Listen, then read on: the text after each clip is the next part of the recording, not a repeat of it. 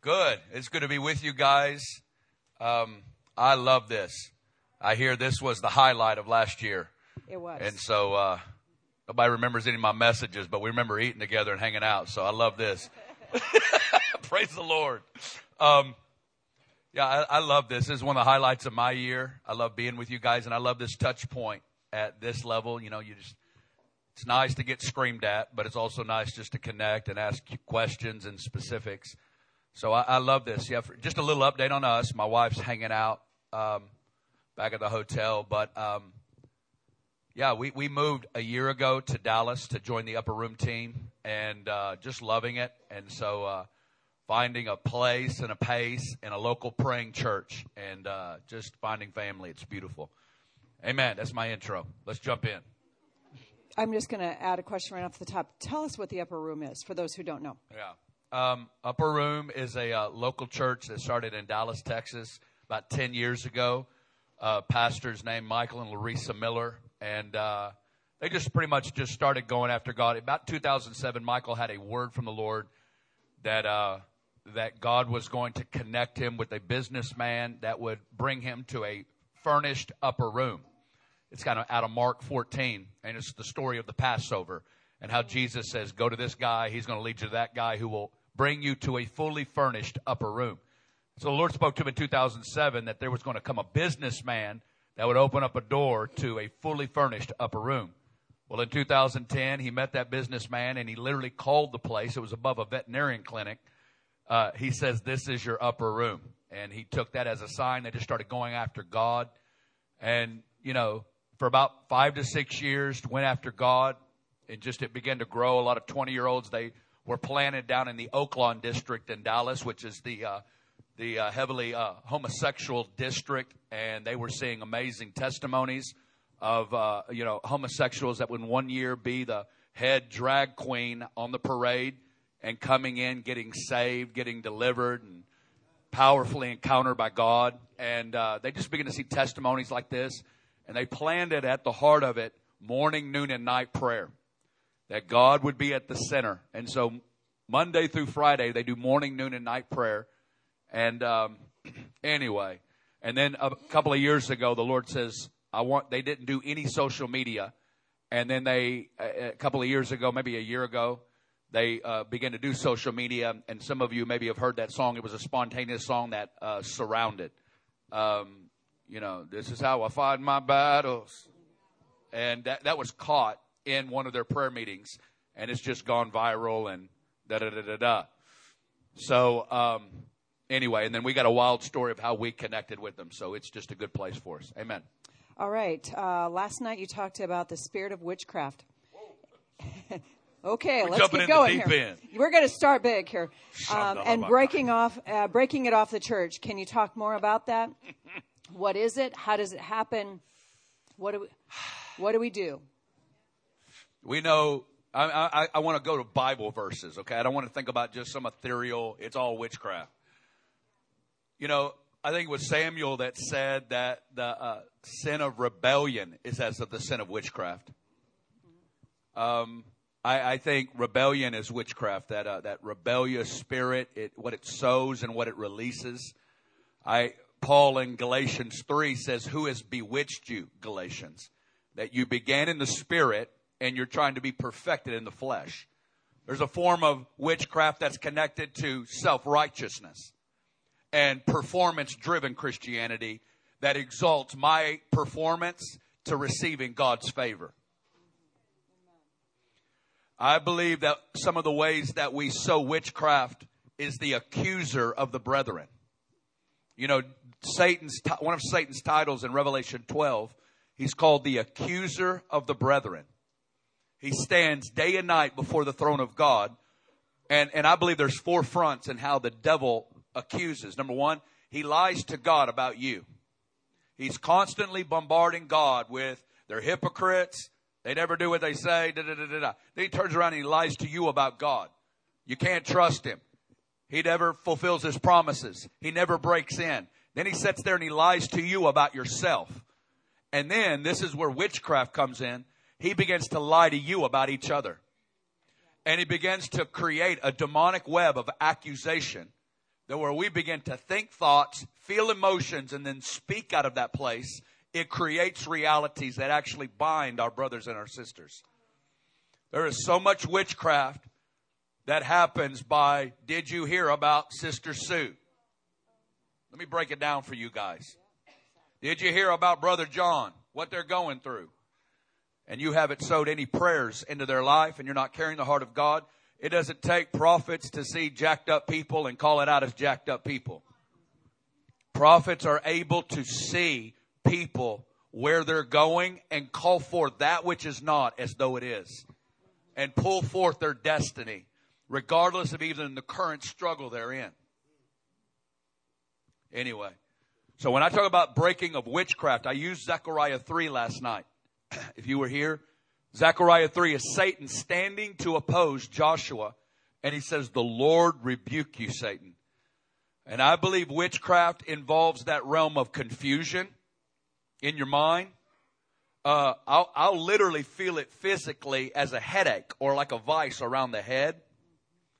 It clouds your mind. It releases confusion about who God is and about what He's called you to do. It binds you. And when we talk about breaking the spirit of witchcraft, it's the exaltation of Jesus, His sacrifice, His death, and His resurrection. I do believe that there are, and I'm not going to go into this and we're not going to dig into this. I do believe there's witches. I believe there's warlocks. I believe that there's real people whose job, and I believe some of them are under control that end up in our churches. And they don't even understand that they're host by which demons get channeled. But we'll just get them into church and cast them out. I want them all to come. I want them all to come. Come on, sit in the chair, and we'll take authority of it in Jesus' name, and they're going to get set free. Praise Jesus. Hallelujah. But I would say the biggest point for us in our witchcraft is just shut up and start praying more than you talk. Yeah. That's good. All right. Praise the Lord. Let's get started. All right. It's my winning season. Hopefully this one is. Y'all heard that song from Jekyll and Carr? I love it, man. Y'all need to hear that. It just lights me up. When and how did you receive the bridal revelation? When and how did I receive the bridal revelation? I'll give you a part 2 to that. It was the day that they put a wedding gown on me and I danced. No, I'm just playing. It all shifted. There are 3 eternal identities that every saint has. If you're born again, you have 3 eternal identities. Number 1, we're forever sons of God. Okay? Number 2, we are forever the bride of Christ. And number 3, we're a royal priesthood. Okay? That's what we're going to be doing forever. And these realities transcend gender. It transcends gender. It's about a way of relating and responding to God in specific faces of God that bring the church into identity. And we see the Father, the bridegroom, and the chief intercessor, our chief high priest. Okay? How did I receive it? It was, I don't know exactly when it happened or how it happened.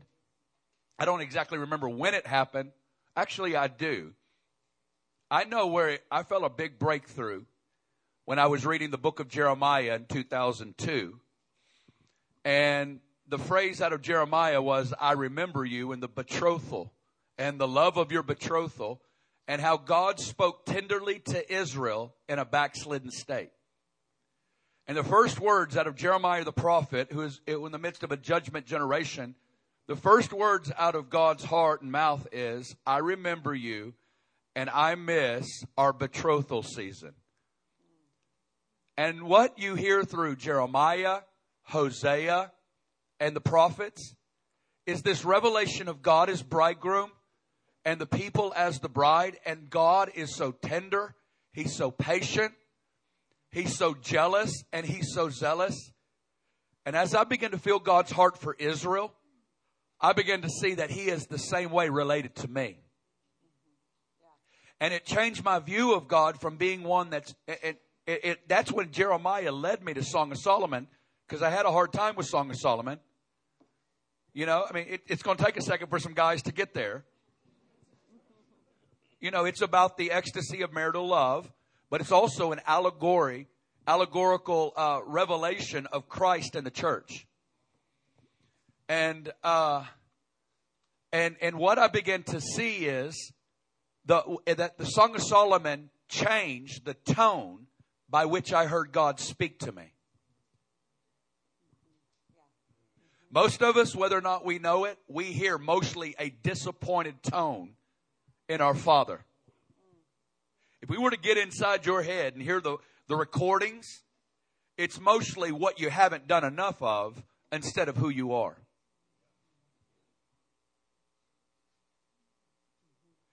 And what I love about Song of Solomon is he's not moved by her seasons of failure and weakness and difficulty and fear, but in her broken seasons, he calls forth the things that are not, the budding virtues inside of her, for her to fully come into her identity. And I begin to hear Jesus talk to me differently.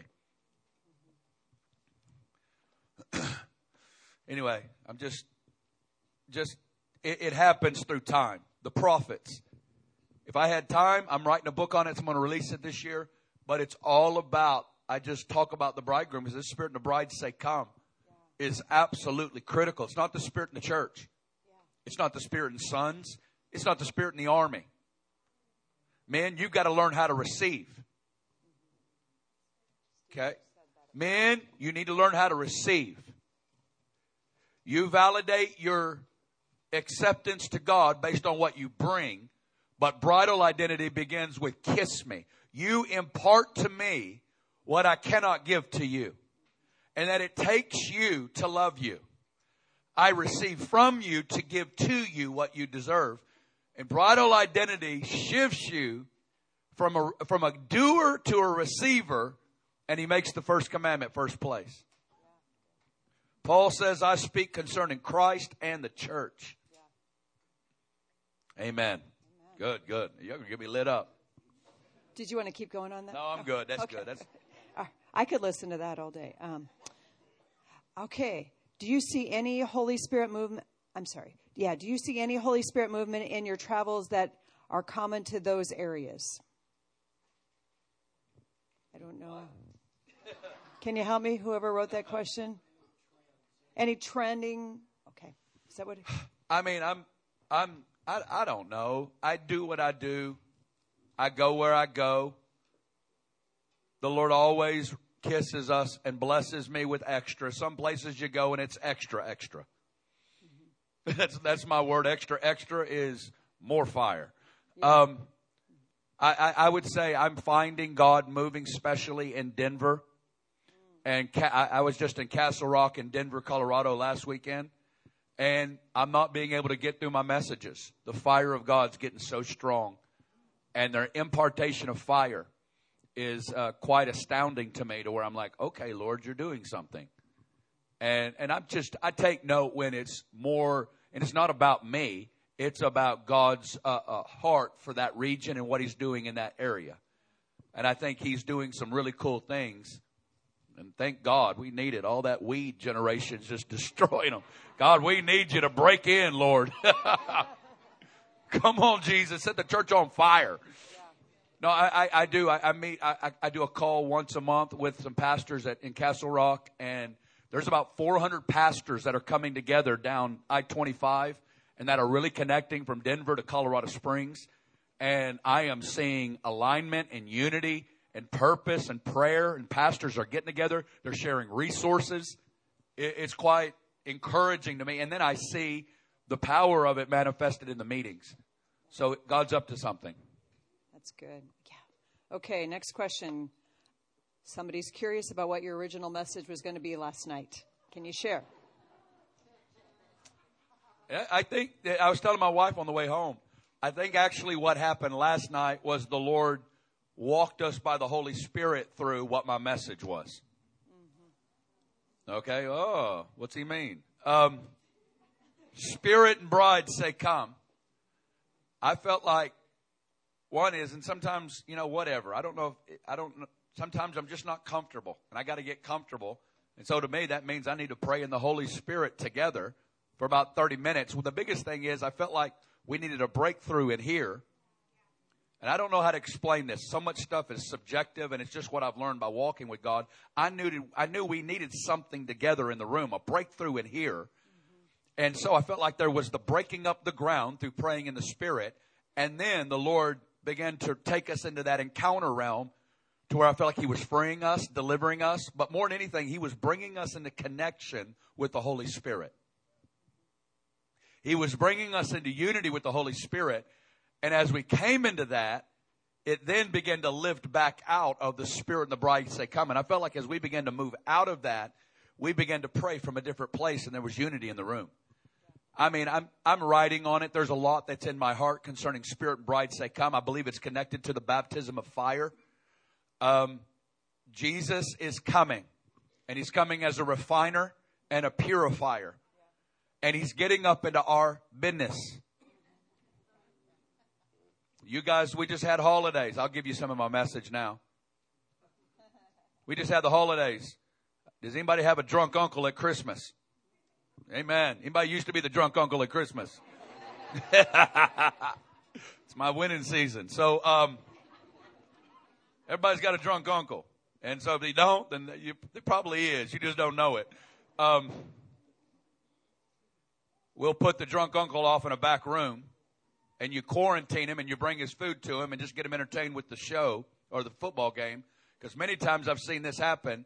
There's so much dysfunction in our families that nobody likes to talk about at Christmas.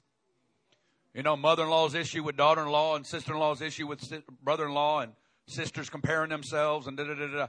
Drunk uncle always will come in and will begin to stir up every elephant in the family.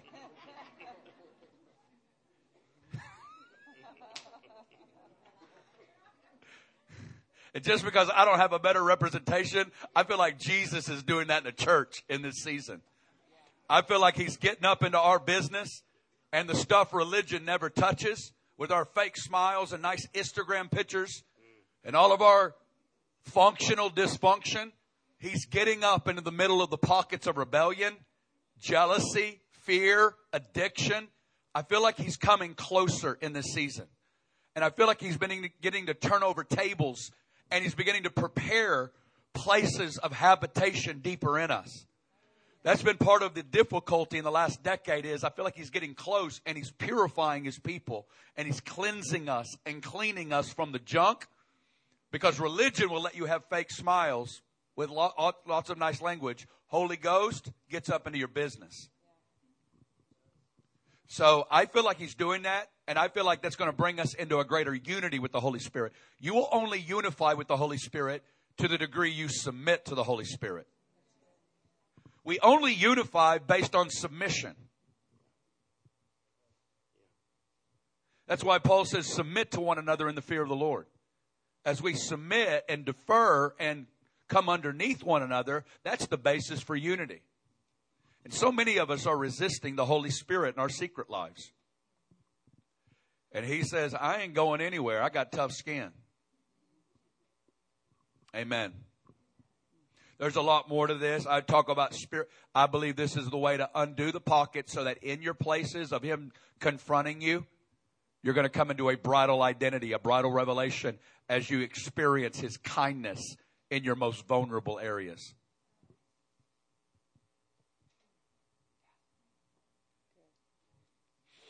Good. And then when you get the nitrogen and the glycerin, there's a kaboom. It's called come. And that's what provokes, I call it the breakthrough prayer. Good.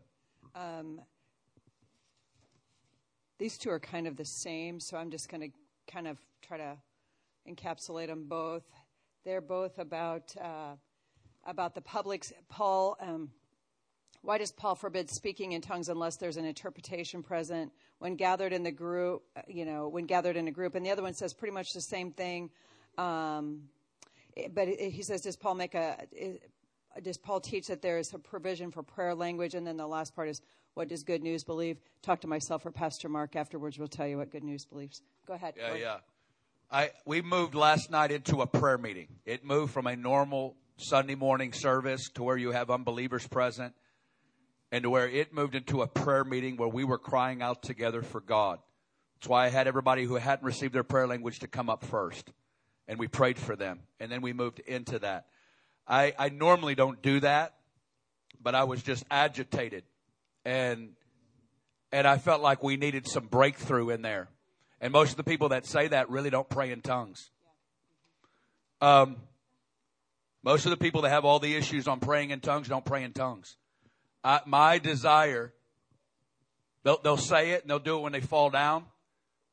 Or they'll do it in theory, but they actually don't exercise it in their life. Because they're about being the tongues police.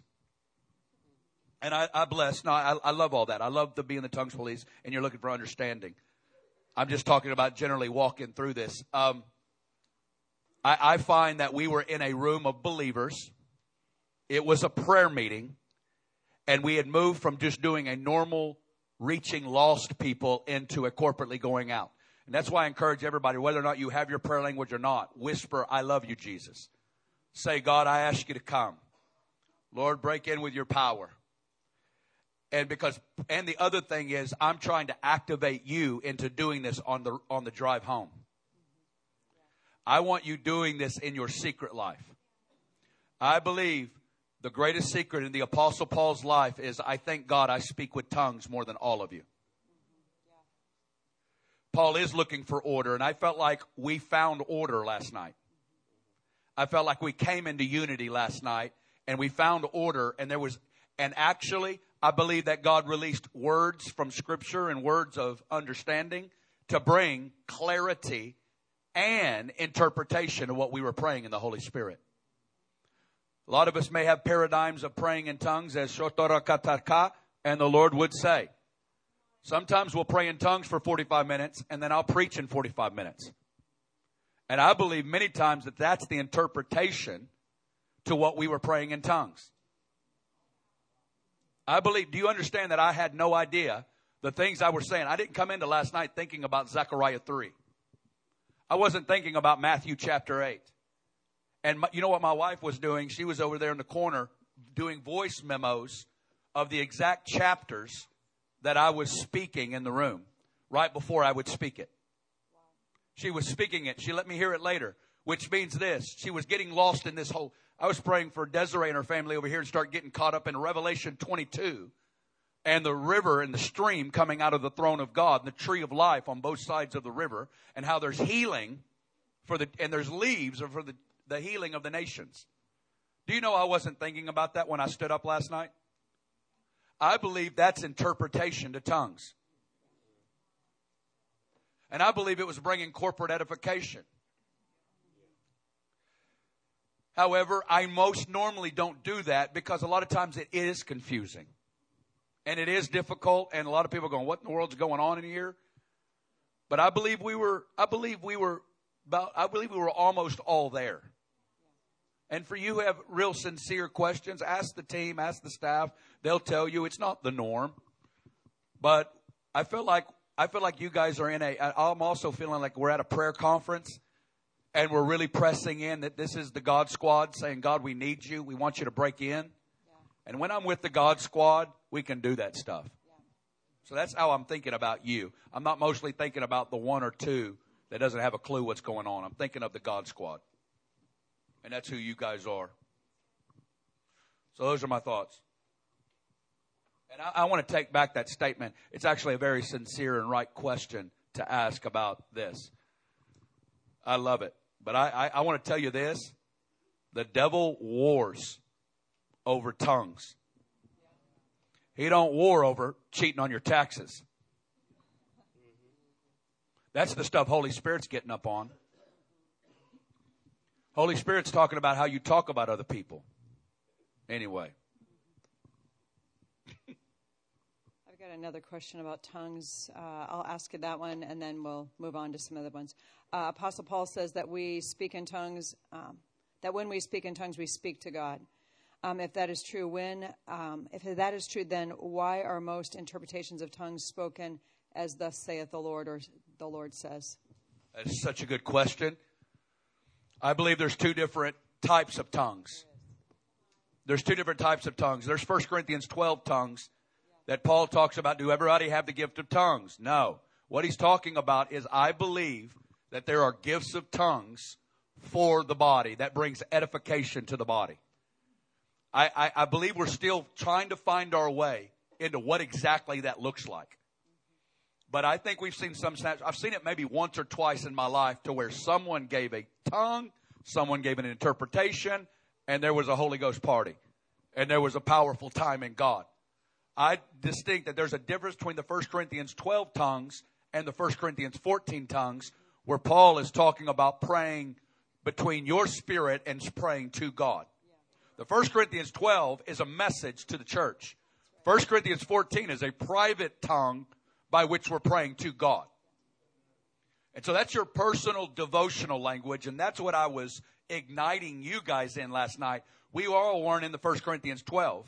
We were in a 1 Corinthians 14. Everybody individually was speaking tongues to God. And do you know what he began to release? I believe he began to release interpretation by the message that came forth. So that's a very good question, and we want to know that distinction. I actually believe that there are people who have the gift of tongues. I have friends that have stepped into remote villages in Africa and who have begun to speak that language and have never learned it. I've had friends, I've been in meetings and I'm praying in tongues and they're hearing me say, Jesus is coming in Russian. Jesus loves you in Russian. Jesus loves you in Hebrew. Jesus loves you in this. And Corey only knows English and tongues. I don't know anything else. So that's a very good question and a distinction to help us in this. I believe that there's people that just are able to get tongues of the nations, which means you're able to pick up other languages. I believe that's a gift of tongues. Absolutely. Okay, next question. Last year, one of the things that you said was your greatest places of warfare will be your greatest places of inheritance. Can you speak on some examples where that was true for you and what steps you took with God to get that inheritance? Good question. These are good questions. Psalm 2 is what I speak that out of. It's that inheritance book back there on the table. Psalm 2, nations raging, kings plotting, judges conspiring, and this is what they're declaring war against. Let's declare war on the Father and the Son, and let's steal from Jesus his inheritance, which is namely the city of Jerusalem. And what is Jesus doing as nations are raging? He's asking the Father for the nations as his inheritance. I spent about 5 years. Many of you know our story. We lost our son in 2013. It's been bone-breaking 7 years. And we're coming out of it. And in that season, as I was meditating on Psalm 2, the Lord spoke to me very clearly, Corey, wherever you see the devil raging the greatest warfare in your life, in your family, in your destiny, they are to become the greatest places of your inheritance. And I want you to come out of the storm and I want you to ask me for your inheritance in the very places that the devil is raging war. Amen. For me, it was our family. When you suffer tragedy, the warfare and the pressure it puts on the family is immense. How several people in the same household deal with tragedy, everybody's different. And everybody responds differently. And so what came out of me is, our family's going to stay intact. My marriage is going to stay intact. My children are going to love God. My grandchildren are going to love God. When I start talking about inheritance, it's not even something I may or may not even see. But I'm saying, God, make this season of warfare count by little Bobby Russell in 2080, walking in realities because of decisions I made in my life. I'm living for kids I may not see. Well, I know I'm not going to see. I'll be 103. I may be. But I hope none of my... Anyway. Anyway, so I love it that Jesus is asking the Father for his inheritance, which are the nations that are raging against him. Isn't that deep? Man, that wrecked my life, man. It changed me. I lived in Psalm 2 for about 5 years. Amen. Amen. Okay, next question. Could you speak a little bit about revival and how it may look different from different cities, regions, and churches? Seems like all want revival to look like or sound like places like IHOP, Upper Room, Bethel, Brownsville. I want to be clear with you. IHOP, Bethel, and Upper Room hasn't experienced what I believe is revival. Yeah. Mm-hmm. Okay? Amen. I believe they're carrying redemptive gifts and messages to strengthen the body and to bring something into the body. Guys, I have high regard for that word revival. That's a holy word. And I feel like we've dumbed it down we've made it less to meet our current experience. And I have high regard for that word. In my mind, it's divine seasons when God openly manifests the rule and the reign of His Son by the outpouring of the Holy Spirit and the release of apostolic preaching. It's when God takes over cities and regions with the manifest presence of God. It's when the crack house, the pedophile ring, and the human trafficking ring are as acceptable to the presence of God as the church building. I believe in this. There's been a couple of great awakenings in our nation. There's been Azusa Street. There have been outpourings of the Holy Spirit. And if you can't feel it a couple of miles away, I don't know if it's revival.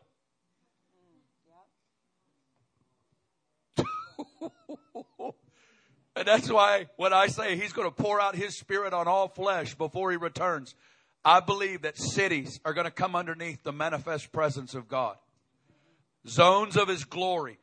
Zones of the fear of God. It's not like everybody's just going to be falling down, glory, wind, fire, wine. I love all that. Praise God. But it's fear. It's conviction. It's God is alive. It says everybody in the book of Acts was afraid to join them. But yet thousands were added to them daily. They're afraid, but they come in trembling. Effortless salvations. Effortless deliverances. For 3.5 years, Jesus was a walking revival. He was a storm, and nobody could touch Him. Get eaten up with that virus. Misery loves, let's just groan over that one.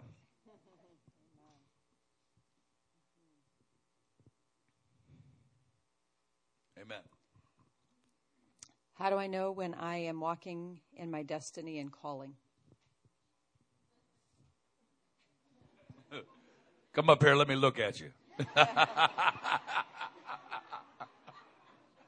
Just scan the room. I don't know. I mean, your ultimate destiny, I feel like there's always going to be there is more on this side of eternity. Eternity is in our hearts, and ultimately your destiny is to look at that beautiful man forever and to walk in the fullness of your calling for thousands and thousands of years. Okay? However, I believe that you're seeing, how do you know when you're walking in your destiny and your calling? When you're alive in God, you're at rest in Him. The things you used to work so hard to make happen effortlessly happen now. You're happy. It doesn't mean you're walking around smiling all the time. But there's an ease about your way that you're not working for, but that you're living in. That's a kind of an ambiguous, kind of hard to define question. How do you know? But the will of God, it doesn't mean it's a cakewalk. Sometimes the will of God is the grind. The will of God, the destiny, because a lot of it, so I'll say it that way, and then I'll say the flip side. Because when some of you get into your destiny, pressures get harder, demands get bigger, people need more stuff. And so Jesus is walking in not the fullness of his destiny, but he's walking in some of it. And yet he can't get away from crowds because it's so demanding. Anyway, there's pressures on both sides. It's not a cakewalk, but there's an ease about you moving with the Father. Okay, next question. It says, actually, it's addressed to you. Hi, Corey, a friend of mine. And that's sweet. Whoever did that, very nice. Thank you. Hi, Corey. A friend of mine has a saying that he says all of the time. God's answer to prayer is always yes or not yet. Do you think that could be true?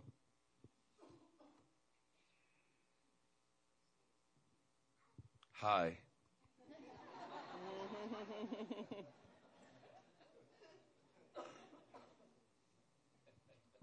Yes or not yet?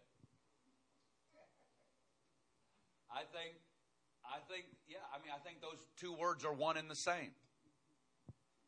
Everything I'm going to believe. I believe now faith calls forth that which is to come into now. I've always prayed that whatever is, that it will happen now. And so that's a hard question. I believe that there's certain prayers that he's saying no to. There's a third option. Sometimes he's saying no.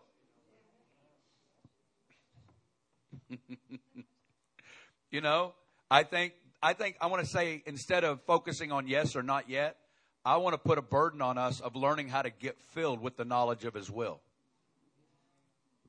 Of learning how to position ourselves, because prayer isn't you informing God of what you want. That's right. Prayer doesn't start with you informing, manipulating, and trying to get him on your page. Prayer is getting filled. 1 John 5:14. This is the confidence that we have, that if we ask anything according to his will, he hears us. And number 2, we have the petitions that we've asked of him. The premise of that verse is you've got to get filled with what God wants through the Bible, Holy Spirit, connection with him. And as he fills you with his dreams, you then speak his dreams back to him. And he always says amen to those prayers. God always says amen to the prayers that started with him. So I don't like not yet. But yet, it very well could be not yet. But I'm not going to enter, because if you get into not yet, then you're not really believing. Because there's a certain aspect of faith that's laid out on the line of, I believe you, God. I'm not just praying for someday. I'm praying for breakthroughs today. I don't even know how to answer that question, but that's my best. I want to know, is there anybody else got that? I have one more question either, but it's writing out a question. You got some? Did she write it down? She's writing. Okay, I'll ask this one. You got some? Just let's get them to me, because we have a few more minutes here. What do you think about allowing the Holy Spirit to move in all services, not just meetings designed for prayer and worship? Seems like that's the normal pattern in church across the nation. Letting him move? What do you think about allowing the Holy Spirit to move in all services, not just meetings designed for prayer and worship? I think it's awesome. I think we want Holy Spirit to be he's the leader. He's the welcome guest. He's the one that runs things. However, in the name of letting him run, that means we go 2 hours over.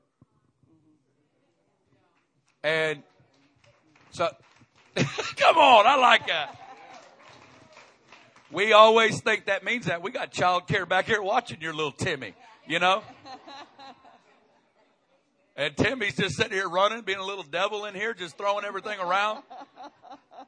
She needs a break. Come on.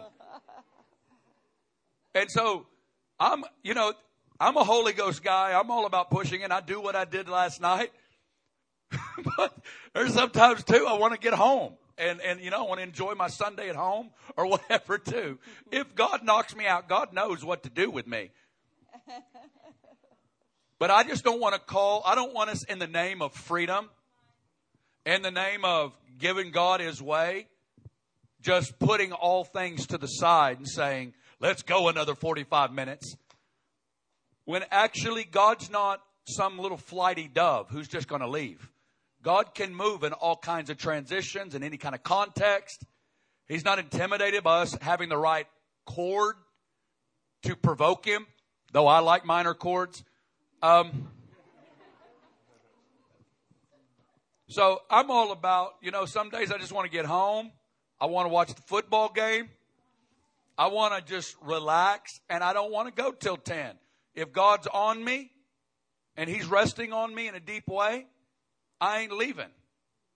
And I'm riding it. And I'm all about honoring our child care workers. I'm all about honoring systems and people. I'm all about honoring the systems in place to handle that kind of setting. Because this is what we do. And you're opening up a can on it here. We're putting everything. I think it's almost an indictment on the lack that we build our whole lives around 45 minutes once a week instead of cultivating a week of encountering God. And when you put all your eggs saying it's either this meeting or you ain't into God, I'm saying, brother, there's 6 days, 23 hours left in your week. Maybe you're putting it all into this basket because you think it's all about this. That's why I believe God's busting in new wineskins of prayer meetings at the center of church structures. Morning, noon, and night. Ideas to get people into the presence of God that's not just built on thrusting the full spiritual experience into an hour. Or 2 hours, whatever. So that's my way. I'm really pragmatic when it comes to that stuff, but I'm a Holy Ghost guy. I love it all. But when God's moving, you ain't going to be able to stop that train. You can't stop it. And, it don't matter. But I don't want to help Him either by just saying, we're at a 1. Let's stay with it. Okay.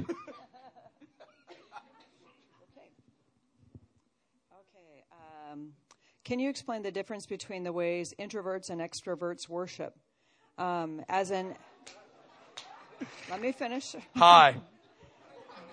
As an extrovert, I find I can be most expressive in His presence in complete corporate worship, not as Jesus said, when I close the door in a prayer closet. Thank you, Corey. I didn't get a high. That's on the next. First off, this is my favorite Q&A time I've ever had here. I'm loving this. A lot of people wouldn't know this. I would call myself an introvert. All right? Introverts, it's all about how you get recharged. Do you get recharged by being around people or being alone? I get recharged by being alone. And so, whatever. I don't look at it as how you worship. Okay? Because some person, we don't even evaluate how one person's worshiping and not. I believe there's biblical commands to get quiet. And I believe there's biblical commands to lift up your voice and dance. And we're called to move into both of them regardless of what your preference is. It's not about your preference. It's not about how you connect with God. It's not about you. When we come into a corporate setting, we move with the move of the Spirit. We move with Him. And so it's not about you. I love you, but it's not about you. We're not worshiping you.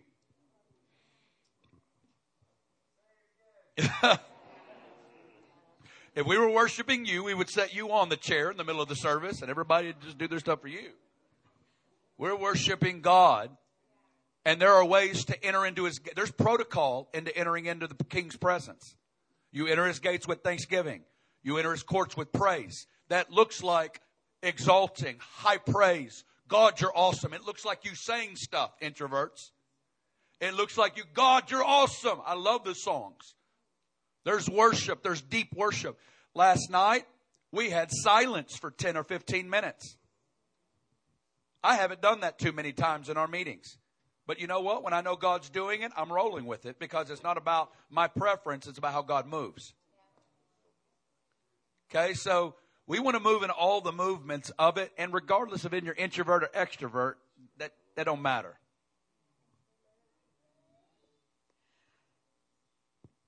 Let me read the whole thing here before you answer. And I do believe this is coming from somebody that has lost a child. I'm not positive, but I'm pretty sure I know who this comes from. Thank you, Corey, for your heart for God and your love for his people. You talked about your son's death. Are you the only one praying for your family and your inheritance? Here's the last part. What happens, do you think, when a whole family is praying for someone to live and get healed, but they still go home, but that person still goes home? Would you be referencing the recent Bethel situation? Yeah. Okay. Is that what you're talking about? Yeah. Many of you know one of the main worship leaders at Bethel, that their 2-year-old daughter passed away. And they had a week of meetings crying out to God for resurrection. While the little girl was in the morgue, and it was a rally cry of resurrection. I think that's absolutely beautiful. I think it's absolutely beautiful to stand for resurrection. Jesus raised Lazarus from the dead after he'd been dead for 4 days. So there's biblical precedent to tarry until God says stop. And so I absolutely love Bethel for their stand, their provoking of the body, and it strengthens us in it. It's painful, though. You know, it does dial up emotions and feelings. I wasn't able to see my son and be able to lay hands on him because of different things. But, you know, what was the question? What do you think when a whole family is praying for someone to live and be healed, but God still has taken that person home? Also, are you the only one? Are you the only one praying for inheritance for your family? Well, I mean, I got some saints up there. I got my son up in heaven agreeing with me for inheritance. I got Jesus asking for inheritance. Yeah, join with me. If you want to get on my intercessory team, you find me, and I will sign you up, and you can join me in praying Psalm 2 for the fullness of inheritance. I'm talking every inheritance. I'm talking about, I've been in this mode of inheritance. I feel like it's a word of the Lord. And I feel like we're in a season of generational inheritance, spiritual legacy, financial inheritance. I'm in a season of legacy, God, and of making it matter forever. And so all that stuff, you want to join me, come find me. I think it's amazing and beautiful for a family to labor for resurrection. But if the Lord sees fit to take the child home or to take the person home, you commit that to God. Yeah. And you say, God, we hand him or her over to you. And God, we will proclaim and we will live and we will take our hands out of the pocket and lay the hands on the next person to be raised from the dead. Amen. And we will believe again and again for resurrection. All right, last question, and I really pray that this person's not from Good News. My heart is for prayer and intercession, but I'm sent to a church or region that does not prioritize prayer. We prioritize prayer, just in case. Besides, of course, praying, please give me some wisdom strategies on changing a dry bone church and a culture of prayer and to a culture of intercession, prayer and intercession. Help. Help. Can I help you real quick? Better not be Naomi. I know. Now, go to CoreyRussell.com or .org and order his prayer teaching. Hey, I do. That CoreyRussellOnline.com. You know, guys, this is where my energy's going in this season. All right, CoreyRussellOnline.com. 40 days teaches to pray. Sign up for it, man. Change your life. All right, praise God. John Wesley says, I set myself on fire, and everyone comes and watches me burn. You want to shift your culture? Get on fire. Just get on fire. And go and start a prayer meeting and be ready to do it for a year with just you and Jesus and the Father and the Spirit. And say, I'm coming here, come hell or high water. I'm going to be in this room, and you ain't looking at everybody, judging them. You ain't sitting around there, when you going to come to my prayer meeting? You get a glad spirit. You get happy because God called you to do it. And you get so lost in God, I promise you, it will release a magnet in the spirit and begin to call the hungry people. For years, I'd get angry at people because they wouldn't come to prayer meetings. And I'd scream at them. And I found something that makes them not want to come. It's a deep revelation. Who wants to come hang out with some mean dude that yells at them, man? Get happy. I tell you, intercessors that are happy are intercessors who know God's going to do it. Amen. Intercessors that are unhappy aren't convinced God's going to do it.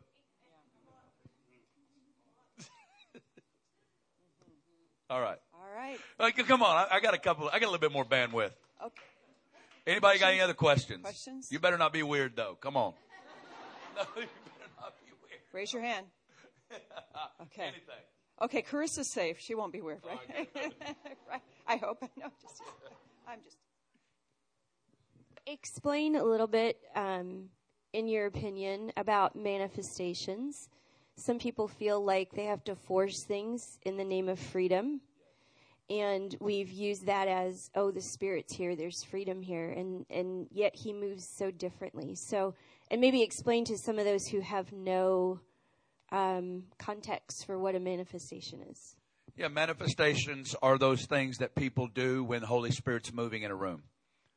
Some people may scream, ho! They may sit there and laugh, shake, twist, twitch. All kinds of physical manifestations to Holy Spirit's presence. I believe in them. I think I was doing it last night. I'll have hoes and ho! And I'll blow on people. But at the same time, Mike Bickle, I spent 18 years with him in Kansas City. And he is pragmatic as it gets. And he's the kind of guy that says, he told me this, even with travail, there'll be certain people that will be screaming, oh! And his whole thing is that when you see it touching about 40% of the room, go ahead and give room to it. But if one guy's hijacking a room and it's only happening to him, just get him to a side room. Because if it's really God, he don't care if it's done in the room or in a side room. So as a pastor, like last night, there was a guy who was crying out. Yeah. But it kind of went against the flow of the night. So Terry was going over and he was talking to him. I grabbed him and said, hey, go with the flow of the room. Go with the flow of the room. And then after I explain why. Sometimes demons manifest. And to distract from what is really happening. And so I don't mind the manifestations, but I don't want you to confirm what you think God is trying to do you by forcing a manifestation.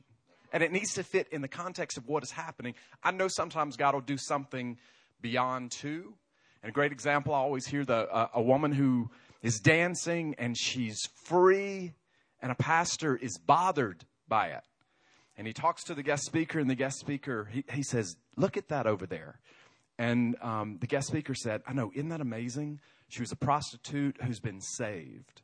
And so for context, it's incredible. And she's dancing to honor the Lord. So we try to give freedom, but don't let your freedom impact others in their freedom. Amen. All right. That's beautiful. Amen. And we're in a living room. Sometimes there's different rooms of the house.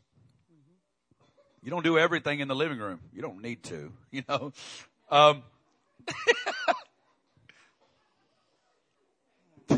Anyway, that's a whole nother message, but point is that we're in a family gathering with all kinds of different ways. So I really took that as, what's the Spirit doing in the room? Is it touching the majority? Or is it touching one dude that's always one key off? And if he's the one key off guy, then you just help him out. Be really clear with him. Help him out. And it'll either make him angry or he'll be a really sincere guy that just missed it and say, I'm sorry.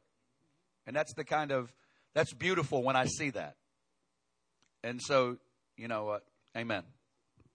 I've got a question for you. What stirs up your hunger? What stirs up my hunger? Fasting. There you go, everybody. We're...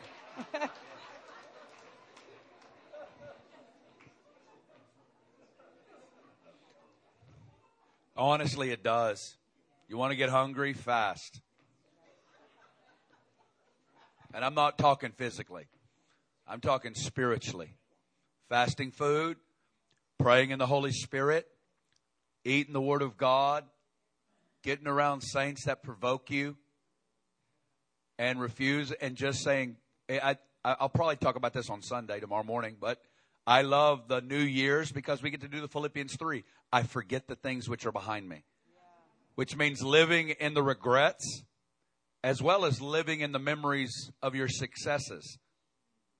One of the greatest hindrances to fresh hunger is living in the memory of how you were hungry a season ago. Amen. Amen. All right.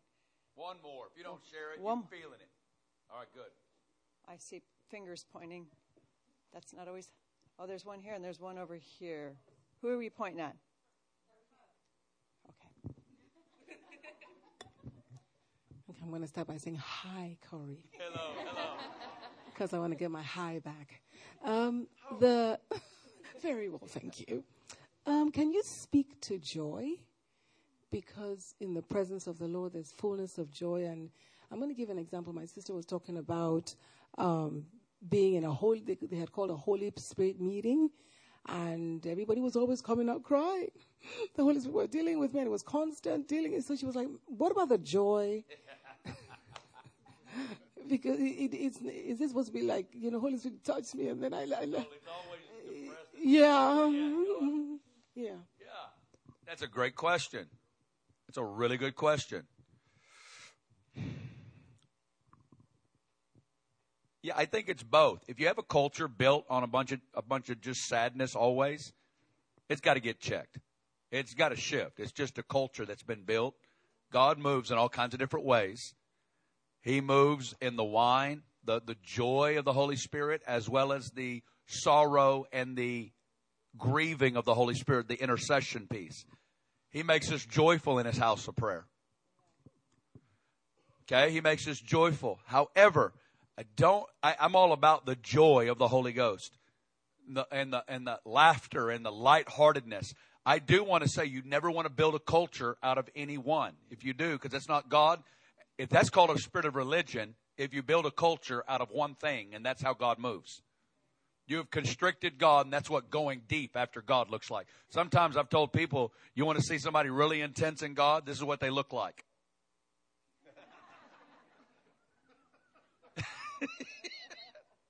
That's like one of the deepest people in the world is someone with the biggest smile. Happiness is circumstantial. Joy is incircumstantial. And sometimes joy can look like crying. Joy doesn't have just to be a smile. Okay, so there's lots of different things. There's not just a definitive answer to that. But I would want to shake that up saying, why is it that we only cry? Do you know who you are to God? A lot of times it's rooted in wrong paradigms of God. Sometimes it's rooted God's disappointed. He's angry. He's sad. Those things may be true, but that's not all of God. All right, good. All right, I think one more. We get done? All right, where you at? Where you at? I'm going to count to 3. You raise your hand. 1, 2, boom. Okay. It's you, and then we finish. What are some things that can keep us from obtaining our prayer language? You're awesome. Lots of things. Number 1, you don't feel worthy. You don't feel like it's for you. You're always feeling like you're a second-class citizen. You've done your damaged goods. you can never get that because that's for other people. Number 2, you're thinking too much. Your head's in the way. Number 3, I've seen some people that their dad and grandpa said tongues is the devil. You need to forgive them. It can break generational curses and can free up the life of God in you. Number 4, you're thinking too much.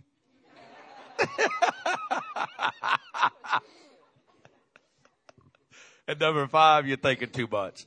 All right? Anyway, it is what it is. It's not a matter of salvation. You know, all right? We receive the Holy Spirit the day you're born again. You receive Him. But there's always more. There's always more. And you who got your tongues badge, rip it off. Because there's always more. He loves you. And I just find moving it from trying to rip open a gift or earn it or deserve it, it's just breathe, receive, and let Him fill you. Okay? And you may get it in the middle of the night, wake up in tongues. You may get it in the car. It may come in all kinds of ways. It's not the pinnacle. Whatever you make the pinnacle, that's called a religious spirit. That means you've arrived.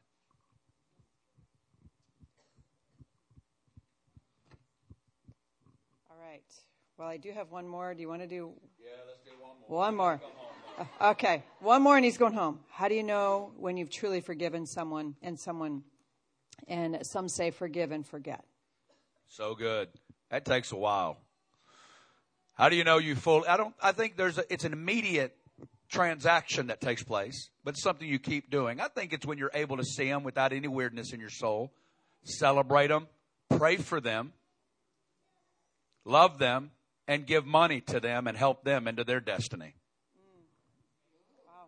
And when you're really excited about their destiny as much as your own, wow, you're doing well. Y'all like, oh, I ain't there. That's okay. It takes a second. That's why I said it takes a second.